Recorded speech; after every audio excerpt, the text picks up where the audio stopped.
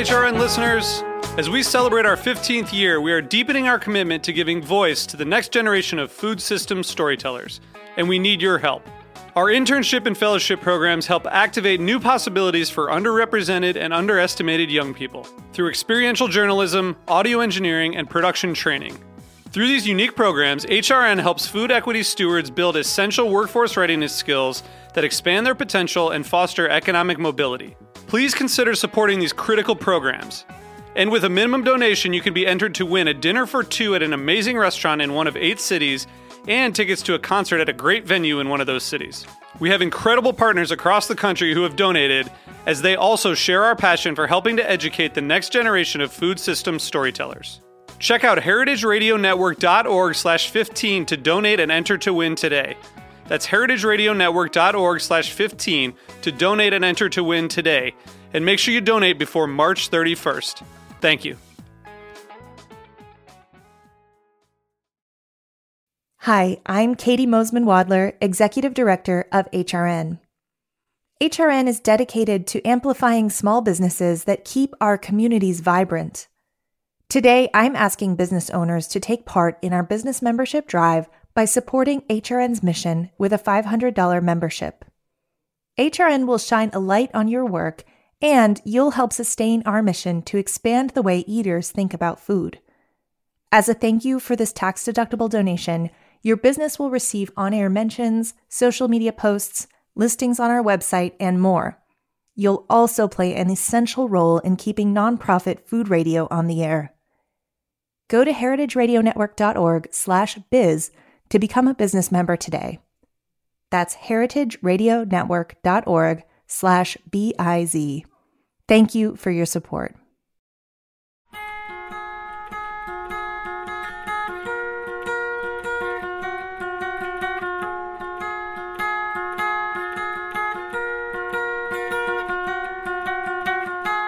All right, so welcome to Raw Wine Spring 22. Welcome to the Speaker's Corner. Today we'll be exploring the natural wines of Dalmatia. It's an historic wine region in the south of Croatia on the Adriatic Sea in Eastern Europe.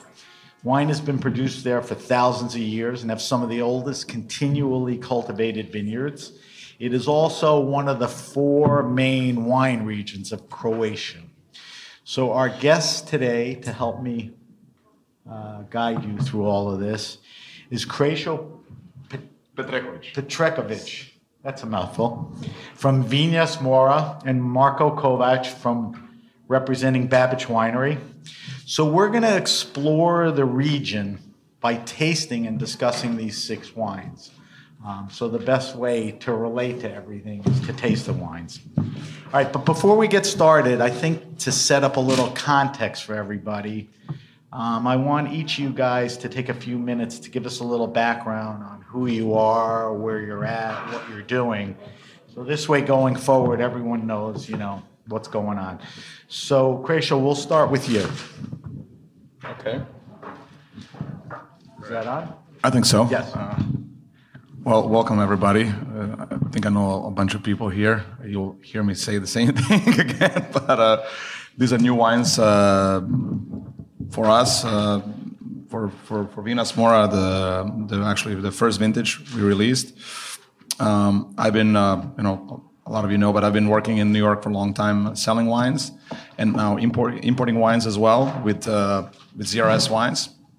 And about 6 years ago, I made my first vintage in the north in the continental part of Croatia with my dad. It's a small winery. And then in 2020, I went away for the pandemic. And, I was just about when I was having my best part of my life and could relax for the first time in I don't know how long, I started a new winery, which was quite a historic moment for our region. Our region is one of the in Primošten vineyards. We have I would call it self-called Grand Cru area for Babić grapes, growing out of this incredibly dense limestone rocks, very mountainous terroir almost.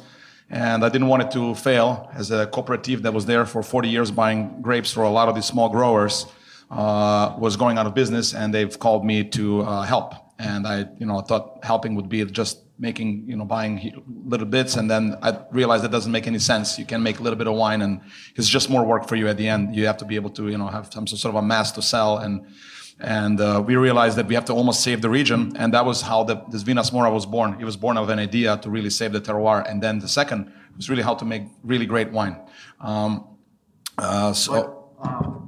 Vinos Mora is a bunch of guys that are not a bunch of ordinary guys. Just tell me who you're exactly. making. Well, yeah, it's so Vinas Mora is essentially myself and Nico and another partner who is managing some of the work for us.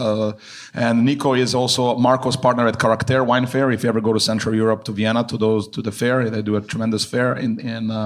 And we had a very interesting point. So when I started Vinas Mora, I said we're going to partner and call our friends who are importers. So I want to start selling tickets before the show.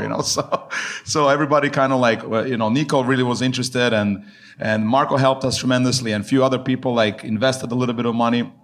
But really, there's only 3 partners in this winery. I'm the winemaker. I kind of didn't plan this to happen to me because I was really trying to grow the other winery. But I realized at the moment when we started to do this, I really have to put this as a priority because it's a very unique project, and I really wanted it to survive. And we ended up making some really interesting wines, I think. Which we're going to taste. Yes. All right, Marco, just give us a little background on what you're doing. Thank you, Sam. Welcome.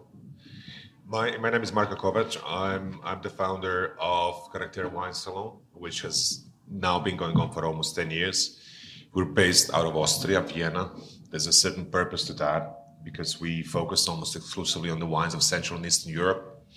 And a lot of wineries of which we have 120 this year on a show that will take place on the 19th of May, have actually grown with us. So we started the show 2011, and Ro was an inspiration. We wanted to do something regionally in Croatia. Eventually switched to Austria, and Vienna is the biggest metropolis, close to us, and a beautiful place with beautiful flight connections, so the whole world could come.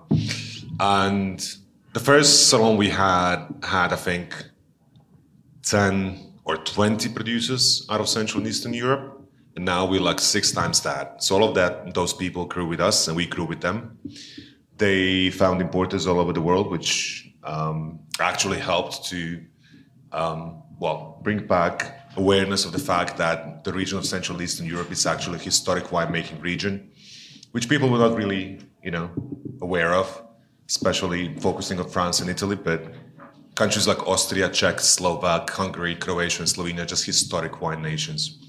What I do, I promote wines and sell wines in Southeast Asia, and that's about it for the moment, I think. And I'm actually here presenting Domaine Bibic, this brand. Which we're going to talk a little about. I think what we should do is everyone's been poured 2 wines. I think Marco, guide us through what's in front of us. Let's talk about the wine, the grape, a little about the winemaking, and then we'll all get a chance to throw it over our tongues. I think it's good to consider, before that, a bit of modern history on Croatia. Just to give a perspective. I thought you would do that while we were drinking. We can. So here, then help create a snapshot of Dalmatia for everyone. Talk about location, climate, soils, and maybe start with a little history of the region. I think it's good to look back into the 19th century, the mid-19th century, where basically you had phylloxera in France. Croatia didn't have it until 50 years later on, which meant that basically Croatia was the winemaking, grape growing region for France. At that point, people were exporting wines from Dalmatia, the region that we'll taste today, exporting the wines and the grapes to France and supplying the wines of France. Croatia has a long history of wine growing, dating back before Christ, when you had the Greeks making wine, and then you had the Romans making wine, and basically Croatian vineyards was supplying the Roman court. So that's the brief history, which again people are not aware of. But Croatia is very much the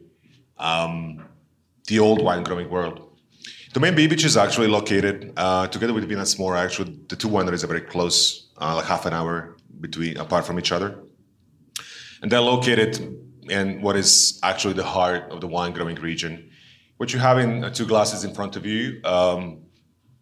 On your left, or the lighter color, you have a blend of 5 varietals, 2 of which are international, that's Chardonnay and Pinot Gris. And then you have 3 local varieties, Marastina, Pošip, and Debit.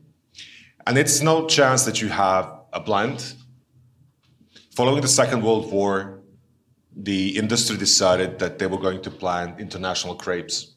Up until the 1920s, the 1930s, the region was all about local grapes like Marastina, like Pošip, like Debit, which you will taste in a few iterations today.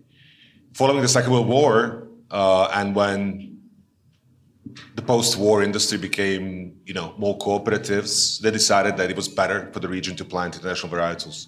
So this wine kind of represents two connections in history, like more modern history where you have international varietals, but then also the origins of what are truly Croatian grapes.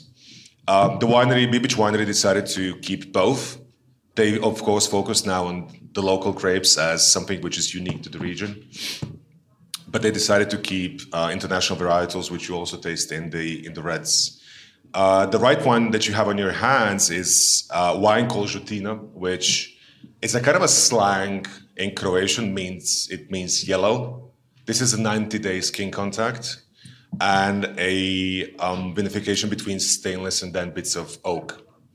Again, skin contact and a long skin contact like this of 3 months is something which is a very traditional winemaking process in Dalmatia, which you best know of from the region of Friuli and producers like Princic or Radikon. But that's been the winemaking style of the whole, like the Adriatic coast and Mediterranean in general, where basically people did not really spend or have money to spend on chemicals. They just said, well, we might as well extract whatever is there from the skins and the grapes and just protect the wines with that. That's your second wine in the glass. All right, so Croatia, the grapes are growing on what type of soils? Is it varied, region by region? Talk about the climate a little. Mm-hmm. When you pick, because you're in a Mediterranean, area, do you pick later, earlier? Well, yeah, it's very, very different. So we have two, really, really different wine regions here with Bibic and Vinas Mora. Vinas Mora is very coastal. It's Vinas Mora means wines from the sea in Croatia, which I really wanted to represent what we are surrounded with, and it has a huge influence on the wines. Of course, you have the influence of the sea in Bibic, but Bibic is much more inland. They are 300 meters above sea level. There is a lot more fertile soil here. There is also quite a bit cooler weather here. I was leaving the domain in last January, and it was just absolutely like hailing and snowing, and it's just insane. And then we drew to Vinas Mora, and it was warm, So very, very different. This region was known for, like I said, like producing like a lot of bulk wines in the old Yugoslavia. It had a big tradition also with local varietals.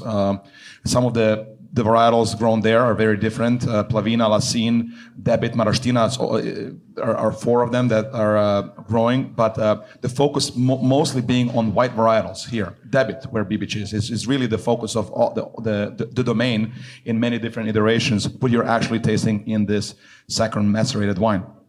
So what we see around here, and it's something that I always beat this topic, that we have tremendous density of the soil terroir here is unique. We have this push of tectonic plates from the Alps to Dinara Mountains, and then the Adriatic Sea pushing in and creating these extremely complex soils.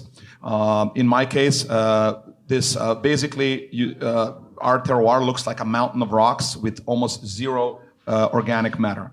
And the wines are absolutely extreme to the point that we have UNESCO protected vineyards, and this is something that is very rare in any place. So that's for Vinas Mora.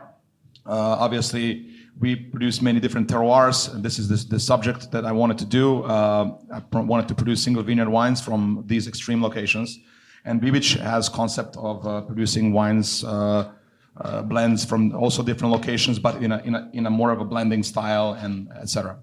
I don't know if that explains it, but the soils at Bibic, are they distinctly different? Yes. You talk about a lot of stones. Yes, so exactly. So the stone here, you don't see it. As I said earlier, I don't know if I was clear. There is quite a bit more organic, fertile soil. There's more red clay base. There is a lot more soil here. The vines here are trained. They're not bush vines for most case. It is limestone, but crushed limestones. So much more what you see around it's in general areas of the Mediterranean. Still very poor soil. You have a natural lower yielding aspect in all of these wines. It's also an ideal place to produce wines with low intervention because there's a lot of wind. There is, like I said, there's very little disease. The only problems we have for us is lack of water. So we rely on the actual snow coming from the Dinara Mountains, which are almost separating the continental and the coastal Croatia.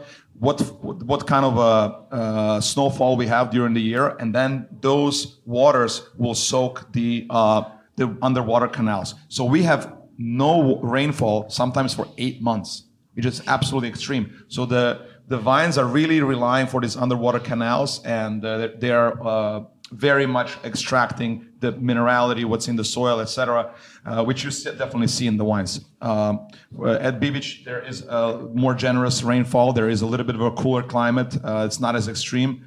And like I said, more organic matter, more red clay, and smaller limestone rocks, and you find in the coastal. All right, so let's taste through these wines. We have at least 4 more wines to taste, so we can't stay static with our glasses half full. Quick question about these wines. The 2 wines, we're talking about 6, 7 different varietals? The 2 wines we're talking, 5 varietals in the first one. So go over the varietals again. Marastina. Okay. Poship. P-O-S-I-P. Poship. And Debit on the whites, on the local Croatian ones. And then you have Chardonnay and Pinot Gris on the internationals. And then the second one will be 100% Debit. A wine which basically is a kind of a, remnant of the old times. This is the wine that people produce for themselves for like daily consumption. Like if you go to Georgia, every house produces a wine just for themselves. Very similar in Croatia. People would actually produce this type of wine for themselves. They would never sell this like in the ex-Yugoslavia, in the communist times. They would never sell this. This would be like a house wine. This is what you drank yourself. You didn't add any sulfur. You didn't add any chemicals. You wouldn't want to poison yourself. This is not what you sold. What you sold was an international varietal, which you sold to the cooperative, and that's how you made a living. This was something which was drank on daily basis for lunch or for dinner, and basically something you had in like the back of the cellar. So skin contact, again, something which is quite a historic vinification technique in that part of the world, and I think in this case it kind of shows. Beautifully shows the characteristics of the Debit grape, to be honest. So just to mention, so Debit is a iteration of like a Bombino grape, something that's similar in that world. If you want to just relate it to something, Marastina is a iteration of Malvasia that is grown here. It's very small, thick-skinned grape with lots of. It's almost like I call it the Cabernet of the whites for us. It gives you this wonderful aromatics that you will find in some especially like in the wine I have, it really kind of like it's a key element in the wine for me because of this Mediterranean aspect of the perfume that it produces, these aromatics. So just so you have a little. And Poship, I don't even know. It's a strange grape with like low growing season that the alcohol producing and high aromatics as well. So I have a question. So you guys are considered newer age winemakers, but working in an old historic region. We've poured 2 wines already, and we're talking about 5 or 7 varietals. Are you bringing back varietals that either were not planted or unpopular because you see the potential, or it wasn't as commercial? There was a moment in the salon that we did Caractère a few years back, and Kresho, Nico, and I, we spoke, and 5 years back you would find like 2 Croatian wineries at our event. Our event has kind of a strict criteria for participation, and we said, well, we need to do something to bring the whole country, to its feet in terms of natural wines, because most wines produced were basically conventional. High intervention wines, and we wanted to do something to actually encourage the whole country. There was a good deal of local grapes, the whole trend of growing local grapes back then, 5-10 years ago. But then none of it was made in like natural style. So basically, didn't know what the grape was, because if you add yeast, if you add this, if you add that, it kind of masks the whole thing. So we went around, and Kresha specifically. Went around wineries which we saw as great potential, and said, well, why don't you try this? Why don't you try that? Why don't you try lower intervention? This was, like a half a decade back. And basically people understood that, and also looking at the salon that we do, also looking at Raw, they saw that there was a whole industry behind this, and there was marketing and commercial potential. And today, growing local grapes is something that's a given. Nobody grows Chardonnay or Cabernets anymore, and people are replanting with new varietals like the ones you have in front of you.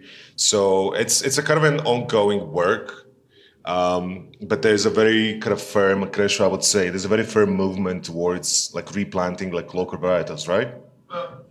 There is, but this is what's happening in Croatia. It's a shame. Like we have just a bunch of tourists coming there, drinking local wines produced for them during the tourist season. So I dread that, because it's such a great place. Like the wine potential is insane, and the Czechs and Slovaks have kicked our ass years ago. It's so I was put in this situation where in what way? Well, we were at a salon in Tabor in Czech Republic. They have 140 growers from Czechoslovakia.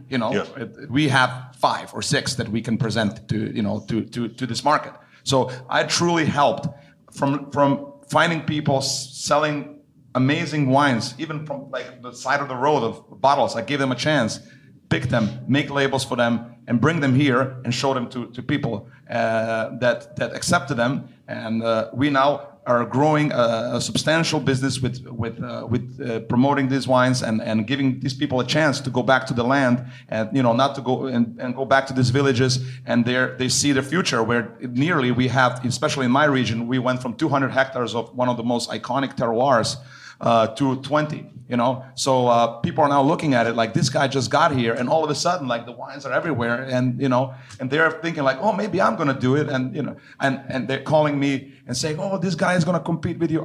I open my doors for everybody. Right. I really want people to come in and be my competition, and I want a force of these wines around, and I'm supporting it and importing it and as well, and I'm trying really to do my best with my wines as well. But is that happening? I mean, definitely. As years go by, we now import, I don't know, 5-6 wineries. I help make wines in 2-3. I consult on other people. We have wineries that make organic wines, but they don't have a market of how to sell those organic grapes and produce them in a way that be acceptable as a natural wine. I tell them, well, listen, you're doing everything right. Just put 10 milligrams of sulfur instead of 100. It will be the same thing. The wine. Is that just because they don't know better? Because they have an enologist that told them so. Because my wines, when I take them, when I add them to, when I go to a national board, they say to me it's cloudy. Then I just go to the supermarket, buy a cheap wine, and pass the test. So they're afraid. They don't know. We have no export market, and we actually created an export market. And in the time of like coronavirus, where nobody came in the numbers like they used to in Croatia, it was a problem. And I told them for years, we have to be able to sell wines outside of this country. You cannot only have one market, and you can have an earthquake, you can have another virus or something. We will lose against everybody, and making inexpensive supermarket wines from terroir like us, it's a shame. You cannot do that. We have Chile, we have Argentine producers selling wines for 2-3 euros at supermarkets. They will destroy our business if we don't change and produce only really high quality wines, at least from the terroirs that are unique. There's an incredible thing if you drive down coastal Croatia. If you just get a car and you drive down the coast, you pass this road, which is like the main road. It's not a highway. It's like a fast road, which goes just by the sea, by the ocean. And you have people by the road selling wine in like plastic containers of like a liter of 5 liters. That doesn't happen anywhere in the world. I've traveled like almost all wine growing regions. It doesn't happen like ever. And this is what we wanted to tap into. These people making like really high quality wines, barely making a living selling to tourists who are not ready to pay more than $5, which is what you would pay for a high quality wine in Croatia from grapes from historic vineyards like Vinas Mora, like these guys. This was just sad. And we were like, okay, you're based in New York, I'm based out of Europe. We have to do something. We actually went to this grower by the road, that grower by the road, said, where do you buy grapes? You want to sell us grapes? Where do you buy grapes? Do you want to sell us grapes? And this is how these wines actually came to be. So basically, you're looking at like a parallel economy to X number of families in Croatia that these wines are supporting right now. All right, so let's finish up these 2 wines. Can we get started and pour the next 2 wines? While we're segueing and they're pouring, any questions on the wines? Is there any tasting questions or informational questions? All right, so tell me the next 2 wines that we're going to be pouring out. So either drink them or dump them in your discard cup. Okay, we go now. Yeah. So I'll talk about the third wine here. It's the wine I actually. So me and Alan Bibic are very good friends. He has a tremendous estate. He's a grower that really changed a lot in the modern Croatian winemaking and has really changed his ways of thinking about wine. He was basically making these big modern era wines before and score points wine kind of type of deal. And he realized that was too much stress, and he realized he didn't want to be a part of that world. And about 6 years ago, I came into the cellar and I saw drastic change in the wines. And he also has lost his market in Croatia because he doesn't make this primary fruit only, cold fermentation wines anymore. Also yeasted, he's stepped away and he lost his market. And he asked me what should I do? And I said, let's go around the cellar. Let's see what you have. And maybe we can work on something. So a lot of these wines are coming at incredible value because they really are. He priced them differently in for his market there, and I pushed him. I said we should really sell these wines and start with a new story. Opol is a wine that I literally. He is a specific character, sometimes hard to deal with, and I went to the cellar 8 times to come up with an order because we have all these amazing wines sitting there. And I said, I don't know, where are the wines? I need to see the bottles that we finalized. And at some point, I just took the pipette and I went around the cellar and I blended this wine. And it's a blend of white and red. It's something that I do in my winery. I said, I'll do something what I have at my estate just for fun, and I'll see how it goes. It ended up being great, and we bottled it. And it's basically the kind of like the base of you see in Alante. Which are the Bebit Marastina. There's a little bit of Muscat de Alexandria here, and there is Plavina which is a local varietal here. So just a nice little kind of like not co-ferment, but co-blend. So, Right. yeah. Is this the first vintage of the opal that you've made? This is the first vintage we've done, and You will continue to make it? I gather the blend would vary. Yes, by year. yes, exactly. But it's a style of wine that has been always present in this area. All right, so let's get a second wine in everyone's glasses. What's the next wine we should have in front of The everyone? second one is a variety called Plavina, another local grape. And up to like 5 years back, it was just a grape that was like not on anyone's radar, used basically for blends and just for quantity, to be honest. Another grape that was like a tier 2 or tier 3 grape even in ex-Yugoslavia. Basically, you wanted to produce en masse and sell to the cooperative. And then what you wanted to do was get the grapes like as late harvested as possible. The content of alcohol would drive the price you would get. And the grape almost got forgotten. People used to like replant. Such a shame. A beautifully like thin-skinned grape, beautifully light blue. Plavina means blue in Croatian slang, so hence the color of the skins. Thank God, today it's having a bit of a comeback. The way that Domain Bibic does it is very different from anyone else. It's not burdened by oak. It's not burdened by being too late harvested. And again, you're getting like, I think, a beautifully textural, lightly structured wine. Some people kind of compare it to a bit more Southern Pinot Noir. I think it has a unique character of its own, and just a beautifully light and textural wine. Which grape is the grape that genetically ties to Zinfandel? That's a different grape called Plavac Mali. Okay. That's a different one, yeah. My bad. Just want to make sure. All right, so that's the Plavina, and we discussed the Opal. Does everyone have it in front of them? We're all poured out.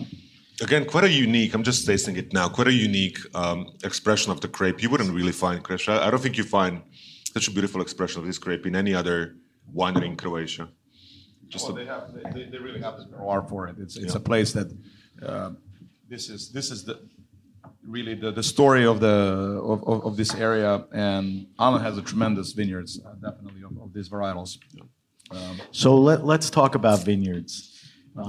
Let's talk about the vineyards, farming practices. You know, we talked about it a little, but we discussed the fact that the region is steeped deeply in history, you know, back to before Christ, Romans and all that.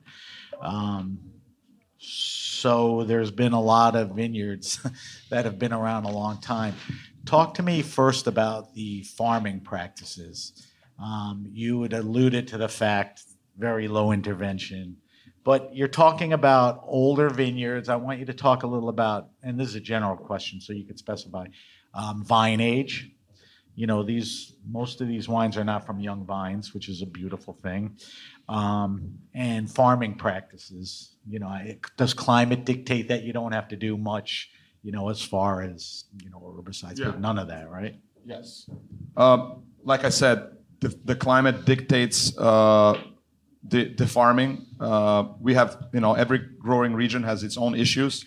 If in my vineyards in the north, you cannot escape the vines, you know, because climatic changes, the peronospora, humidity are all things that we don't really see here. We really see different things. We see too much sunshine.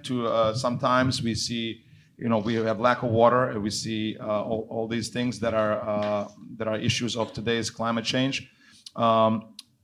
Luckily, we have this terroir still has an incredible diversity because we are in a proximity to the two mountain ranges that roll down some cold air and really make a big difference in the acidity. You see these wines all have very bright live acidity. So this is something that is in fact a savior for everybody that makes wine. The farming, it's very minimal. I would say, the minimum spraying here. Maybe Alan, I know he sprays maybe twice a year with maximum copper sulfur, or that is it. There's really not much need. Sometimes not even one time, depending on the vintage. And for us, it's really an issue, spraying on the grapes with a very warm place. The sulfur component definitely dehydrates a lot of the grapes, and it doesn't really perform well. It's also like when you can not spray, when you can spray the almost nothing or nothing, it's ideal for us because it's really dries down the soil even more. So that's in my experience what I see. I see people that are spraying, their soils are very, very dry. And in a place like this is a huge issue. So we're trying to work with at least some sort of a more alive soil as much possible. Only that explains. No, it does. What about picking the grapes? Everything is hand farmed. Is it hand farmed because that's the best way to do it, or you can't and don't want to put machinery in there? Everything is farmed by hand. Picked by hand. These vineyards, I will show you. I'll pass my phone around. You will see these vineyards here. This is extreme. You cannot. It's really hard to walk here, let alone farm anything. So you can't. It's just like you're gonna slip and fall, cut yourself. There's like snakes. It's snakes. This place is insane. You would take one generation to plant these vines here. Some of the vineyards, it would take 5-6 hours on the donkeys to get to the place, and then if you caught bad weather, you would have to sleep in this, man-made like bungalows out of stones, and you're lucky you'll be alive the next day. A lot of people have had God knows what kind of issues to survive the night, from thunders to everything. It was really brutal. We're talking about an extremely poor place here. Especially my terroir. Until 1963, we had no electricity. Like my stepdad grew up with no electricity and water at some points when he was there. It was people only the only source of food was fish. That's it. So if you go to the people there, we all find it charming that all these amazing seafood restaurants, but nobody wants to eat fish there. Like we all eat meat. We all eat like lamb on the spit. If you have somebody's birthday, that's it. You call somebody for a beautiful large branzino, no one's coming. Tourists are coming. That's it. But everybody that grew up there grew up very, very poor, and the only way of the survival was growing grapes and selling these grapes to actually other markets in barrels, it was a very important growing region, but the prices were never there to support the effort of what had to be done in order for this to survive. So that's why we went from 200 hectares to 20 hectares as soon as the tourism has started. As soon as we connected the roads, as soon as the electricity came, it was over. And everybody started planting olive trees instead of vines because it's much easier to go to the olives than to the wines. So, and also the lack of knowledge how to produce good wines, the lack of cellar techniques, the lack of air conditioning. I want to talk about that. We talked a little about farming. We also talked about vine age. Has there been plantings in the last, 3, 5, 10, 15 years just to get some of the varietals that you want in there? Or you're basically bringing back errant vineyards and, not with Bibic, actually, because he had quite a few different plantations. The first one, the second one you have, this is a 50-year-old vineyard. And then the rest ranges from like 25 to 35 years. So you really see like a very mature, possibly the best age vineyard. And as Kresha said, growing grapes was a means to survival. It was a means to feed the family. These people, like looking at 30, 40 years back, they were by no means like wine growers with like a world perspective. They didn't have like phones and stuff. They grew grapes because it was just one of the farming things they did. So they were even not specifically wine growers. They had animals. They grew vegetables. So this is what we're looking at. Also in most cases, in a lot of cases, especially with Kresha's wines, which you'll taste later, so I didn't want to get much into that. they built like small claws, which today, very famed in France, but in where Croatia farms, claws were actually a way just to protect, just a natural way to protect grapes. And people were self-taught, or life taught them, or nature taught them what to do. And this is what they did. Like literally, they had no contact with, if there was a vineyard in land, they had no contact with like the major city. So they needed to get on a, donkey or cart or something or whatever. So yeah, I mean, a lot of these vineyards they have like a few decades on them. And I think it shows in the wines, definitely. Let's talk about winemaking and cellar practices. It would seem obvious to me that if you're low intervention in the fields, that you're going to carry that into the cellar. So talk to me about winemaking cellar practices, but let's talk about, vessels that you're fermenting in, aging in. This would point towards indigenous yeasts.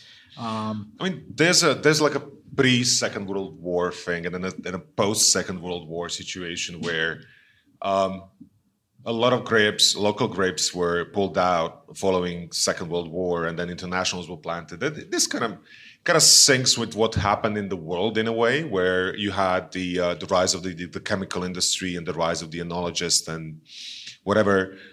So basically, you had a change of practices towards a more modern winemaking in the 70s and the 80s and the 90s.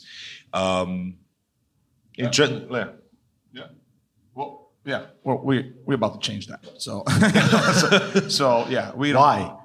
It's just like, obviously, wine is we promote organic farming and all of these things because it's better. You make better wine from it, and with native yeast, you make better wine, whether it's selected yeast. That's period. We don't, if it was the other way, we probably wouldn't be sitting here.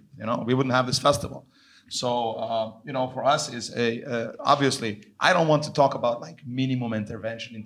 I want to talk about really what we need to do to make good wine. Well, let's talk about that. Yeah. I mean, these are highly macerated grapes, most of them, Please, right? Lisa. I want to ask, can I reframe the question a little bit? Yeah. So I think what you're really trying to do is use your grape. If I'm mistaken, correct me.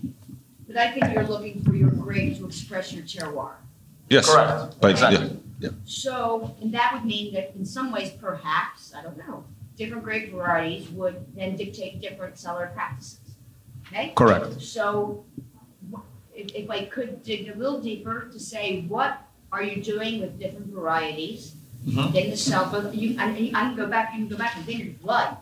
But how are you trying to encourage that terroir expression? Okay, so Length of maceration? Yes. I mean, I'll tell you in my case, okay, because I come from this very unique vineyards, and I think it's our grape, which is called Babić. It is the main focus of what we do. We do single vineyard expressions. I basically wanted to make an expression of this grape, just like you do in Burgundy, just like you do everywhere else, to really show terroir and to almost just to minimize any kind of techniques on it. It's overly, the wine in today's climate, I believe they're overly macerated, overly worked, and they really, when I think of red wine, I think of red wine as I think of white wine. A lot of, and for me, the problem with, let's say, a lot of orange wines, they are too macerated. You start losing terroir. It's the same thing with red, So I think of every vintage is different, but I really dialed back the macerations on Babić grape, which is a almost kind of much more like Pinot Noir than is Zinfandel. High acidity, beautiful aromatics, that all was lost in most cases. So I knew that, with just going around the cellar for the last 20 years, I knew that needed to be done. And it really hit the spot. It really started to sing. The wine expressed itself. Everybody that comes to me and says, oh, the terroir, the rocks, and all these things. It really less is more with what I try to do. I'm not trying to make light wines because it's a strength. I'm trying to make wines that really need to be done in order to express the grape. And most importantly, this terroir that is very unique. We need to be able to express the salinity in the wines, and that is the primary focus. You will see the vineyards after, but I have a wine that is also a different subject that comes from flatlands, and here I do a co-fermentation with white and red. So it is a continuous fermentation between 1 and 4 days, because I really wanted to also have something that is light on its feet, and I believe the whites here are more powerful than the reds, and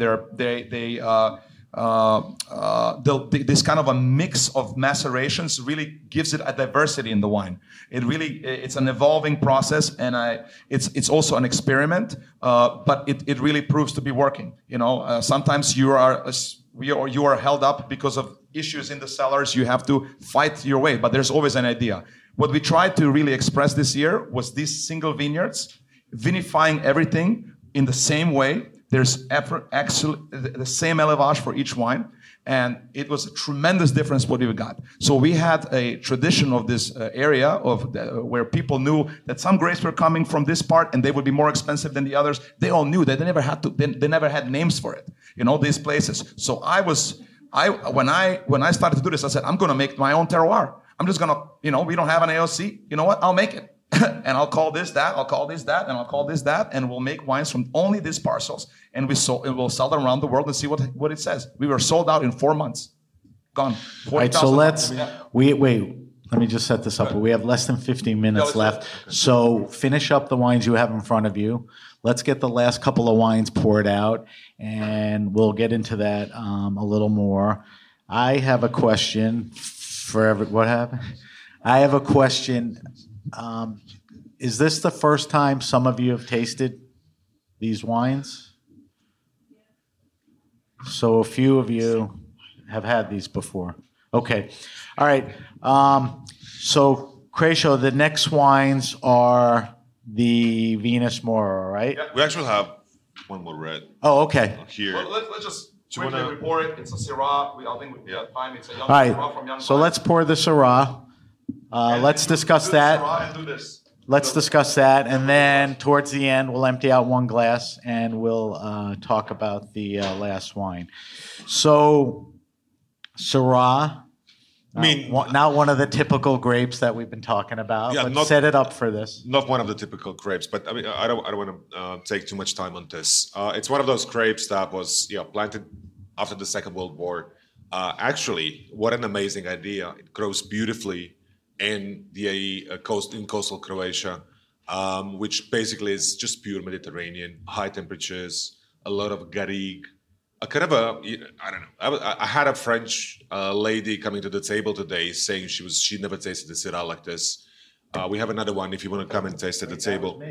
That was that was you. But I wanted to refer to a French lady as like she lives in like the south of Rhone. It's like I never had a Syrah like this, which it's actually quite true. So one of those grapes, international grapes that got planted post Second World War. And Bibic decided to keep it. It just gives beautiful results. I wanted to refer also back to the winemaking technique question. I mean, don't be fooled. Most wines in Croatia are not produced in this way. They're very yeast-driven, wood-driven, awards-driven, decanter, awards-driven wines, which then is something which is used in marketing purposes to sell them. People don't really still understand the marketing point and the sustainability of just growing beautiful grapes in what is an amazingly beautiful terroir that doesn't need to be burdened by all the winemaking practices. There's just no need for that. Sadly, the enologist kind of consultant industry is quite strong in Croatia, even in international presence. But people like Crescio, we're working on changing that. There's no need. The terroir is so beautiful that you can literally do very little and express what is grown beautifully there. So Syrah, not really one of the indigenous grapes of the region, right? We just have it here. So this particular Syrah vines were planted when? This is a 35-year-old. Okay, so they have some good vine age. Yes, they have some solid wine age. And honestly, I think this will be a good continuation into Crescio's grapes. and into Croatia's wines. I think it's going to be a good thing.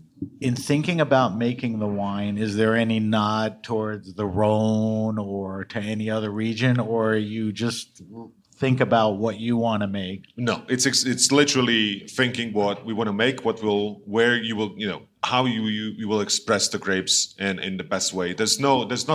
Of course, we drink Rhone. Of course, we kind of take example of that. But then again, it's just using the stuff that you have in the vineyard and just do the least amount of work to be able to express that terroir. Right. And Croatia, the other wine that we're pouring. Yeah. Also, just for the Crno wines, we're curious to know what you think this wine costs. That's an interesting subject with this wine. It's a pretty good wine, I think. So I'm gonna guess that it's more on the inexpensive side than expensive, because you wouldn't ask. No, yeah, it is inexpensive, but it's retail. So what you're setting up is this is an incredible value for the quality. It's a definitely good value. It's a wine that costs like $14 at a store. So $14-15. Anyways, to kind of like almost we have like last 5-6 minutes, I think, to finish up on my wines here. We have time. Go ahead. Barba is the first wine I needed to create. Basically, so producing wine from this very single vineyard-minded concept.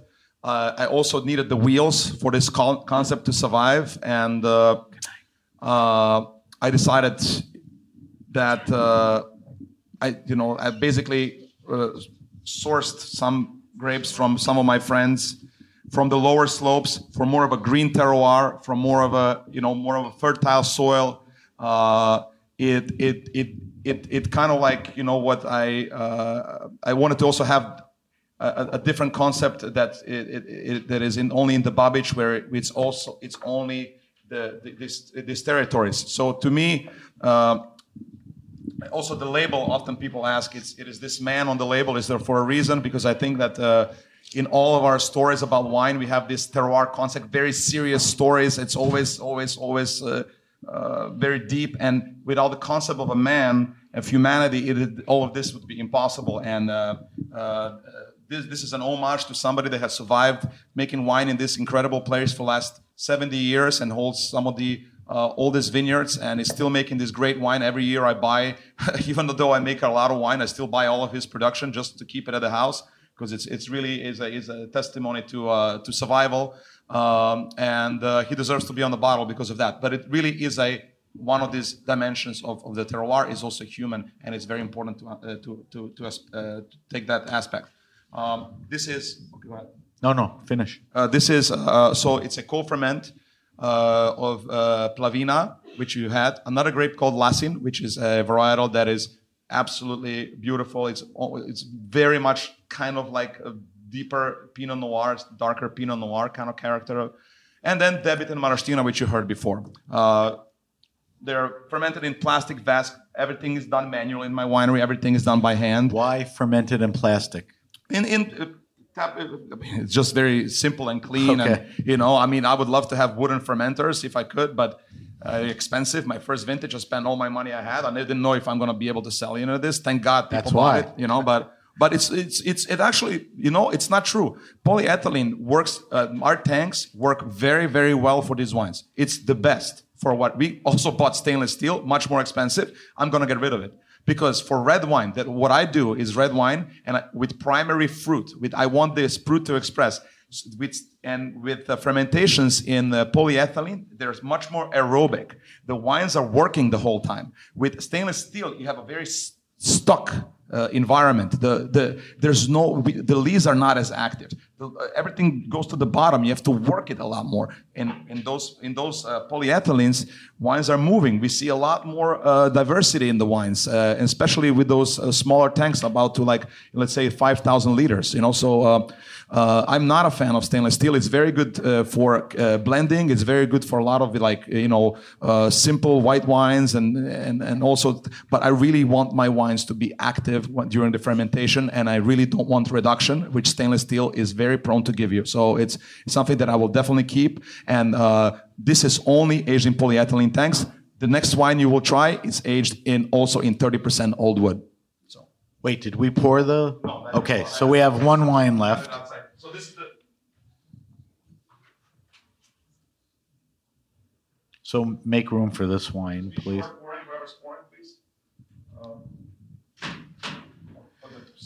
So set up this wine for us. This is.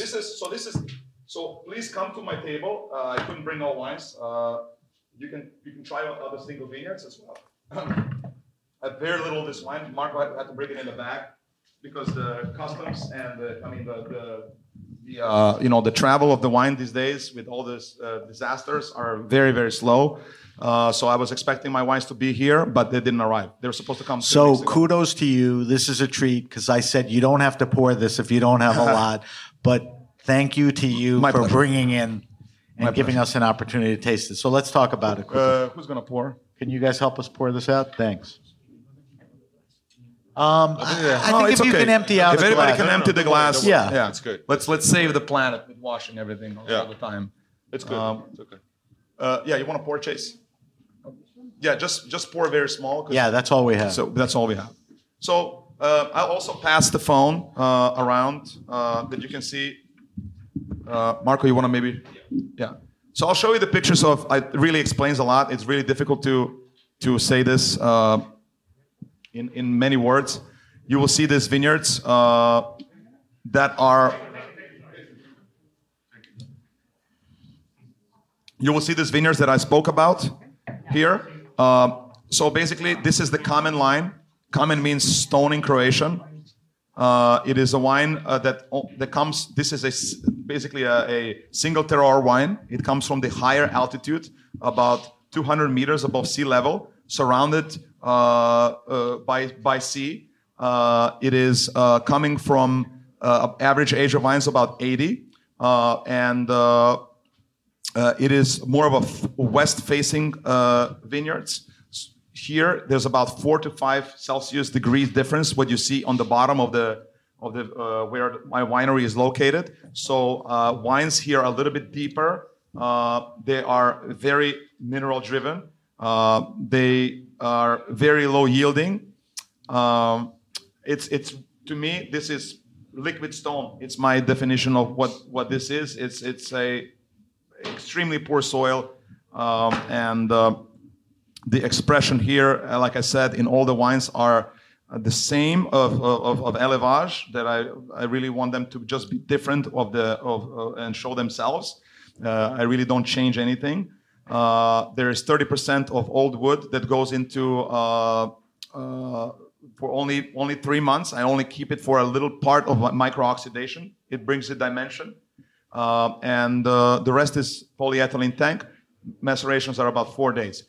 The sulfur is added just a little bit at the beginning. I really don't want any breath in my wines, so and a very, very low amount. It's we cleared up. I went to the institute and they looked at me. They'd never seen something like this. So it's like it showed as 0. They said if the lady drank the wine when I brought it from those capsules, they usually get poison. She said, "I must try this." She drank my samples. It was crazy. And then a little bit of sulfur just before the bottling, basically at bottling. So we are looking at maybe like 15 milligrams total sulfur in this wine. Even less. Even less. Yes, go ahead. Pressure, is it something that they used to do, blending white and red over there?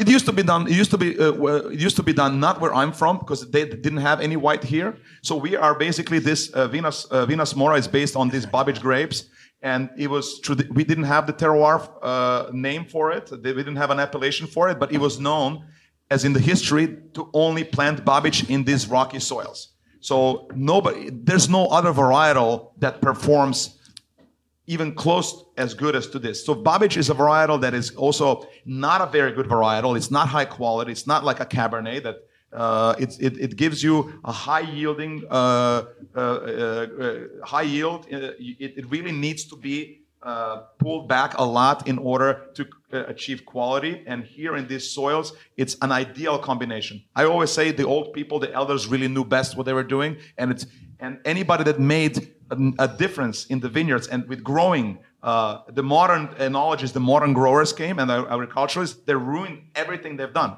And everybody you have to listen to the old people. So only those vineyards that are planted in those systems, 1 meter, 20 centimeters, exactly, one from another, is the only way how to work here. Everything else is stressing the vines and stressing the soil. And this is truly that technique only here, what you see in this wine. Crescio, if you remember, I just remembered something. You remember we read a book, that big encyclopedia of grapes by a French author. And I can't remember the name, but it was like all the grapes of the world. It's like really well written in French. And he said, well, Babbage, very mediocre grape, very mediocre wines, which, I mean, you can taste what you have in the glass, but I guess that was a consequence of him actually tasting, modern Babbage grapes and how they are grown modernly, but like consulted by enologist standards, which is contrary to what he's tasting a different wine made differently. He's tasting the wines made differently. Coming from a fertile soil, nothing to do with this. Nobody, here you would have to know somebody, and you would have to go to someone's house to taste the real deal. And nobody has done this on a scale like we did, and it was very difficult to find something. But credit to you guys, that's what's happening there now, and I think exciting things ahead. We have to wrap up because we're at the end, but I wanted to ask you a couple of quick questions. We talked about Dalmatia being a Mediterranean climate. You talked about how the locals don't eat much fish or whatever. But let's talk about these wines, because hopefully from this, people will go out and seek these wines. Let's just talk quickly about food pairings. It's a very general question, but, we can relate to particular wines. The pairings are, people eat the, I would say, grilled fish with this kind of wines, the red wines. They don't have any whites. I would say some of the grilled meats and stuff like that. Yeah, very simple cuisine. So Marco, I'd say, talking from a perspective of working in Asia for like 4 to 5 years. Good with Asian food. Yeah. It could skin contact here. You could go well with Asian food. You can do that. Also with pork, you can do that. Barbada, you can go with spicy food. I think that could actually work really well. Opal here too. So I think there's quite a diversity. In Croatia, the things are quite straightforward. But as you expand to cuisines of Asia and then Mexico, I think these wines actually pair really well with the freshness, they have. I think, and very good substance. I think they pair really well with the diversity of foods, to be honest. Classic, red wine. Yeah. Well, we want people to drink these wines with food. So, lastly, how available are these wines? We're in New York, so I'm not worried about wines just arrived here. They're in a lot of stores. We have them in I would say major retailers. The single vineyard wines are not yet for me. Okay. They didn't arrive yet. But if anybody wants to come to the table, you can taste them, and I think people will buy them. So these wines are imported by Zev Rovine? Yes. So Zev has a very good network of distribution in New York. So if we're talking New York, if you seek these wines out, what about if people want more information? Are there any websites or any particular place to go? Has it. Okay. Yes, website will have it. I think that there's also a good point in terms of sales globally. If you've traveled a lot, and I don't think you've seen much of Croatian wines on the wine lists. And that's basically because they've been produced in a very commercial style. But you'll see these wines on the list now as something which is more like food pairing oriented and just a pure expression of the grape, not oak burden. So I think you're going to see quite a lot of Croatian wines from us and then from other of our colleagues around the world as you travel. All right, so please seek these wines out. If your curiosity is not piqued now, then I don't know what it's going to take. Sure. This, I forget which one it is, very tropical. Yes, that's the Barba. I was going to point that out. It's unlike any of the other wines. It's aromatics from the white. It's tropical. I call it Mediterranean. It's the herbs and the garlic that you find. It truly is a postcard of the Mediterranean, I call it. It's something that comes from mainly the white part of the grapes, especially with this Marastina varietal, which is a strain of Malvasia. and it's I really seek for that. I really want that top end to be there. This is a wine that it's very different than from the others. It's made every year. I want it to be Barba every year. And these wines are very terroir wines. They're always just the same thing. And but Barba is kind of like this Mediterranean style of wine. And I every year I kind of like tweak it to be this. I really try to hit the percentages of white and red. And like I want to have this expression that is in this vintage. Something that shows well. All right, we got to wrap up. I got to let you guys go. I want to thank Krešo Petreković and Marko Kovač for joining us on the Speaker's Corner at this year's Raw Wine 2022. Good to be back drinking with other people and in person. You can't beat that. We thank you guys for sharing these wonderful wines. It was certainly a treat. Thank you, Sam. I'm Sam Ben-Ruby from the Grape Nation on Heritage Radio Network. Tune in. And thank everybody for taking time to sit with us. Thank you.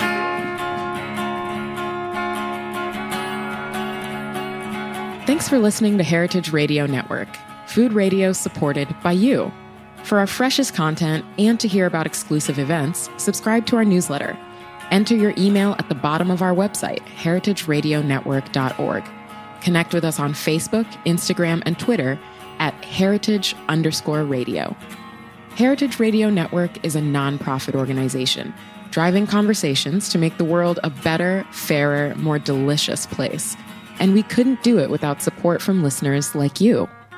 Want to be a part of the food world's most innovative community? Rate the shows you like, tell your friends, and please join our community by becoming a member. Just click on the beating heart at the top right of our homepage. Thanks for listening.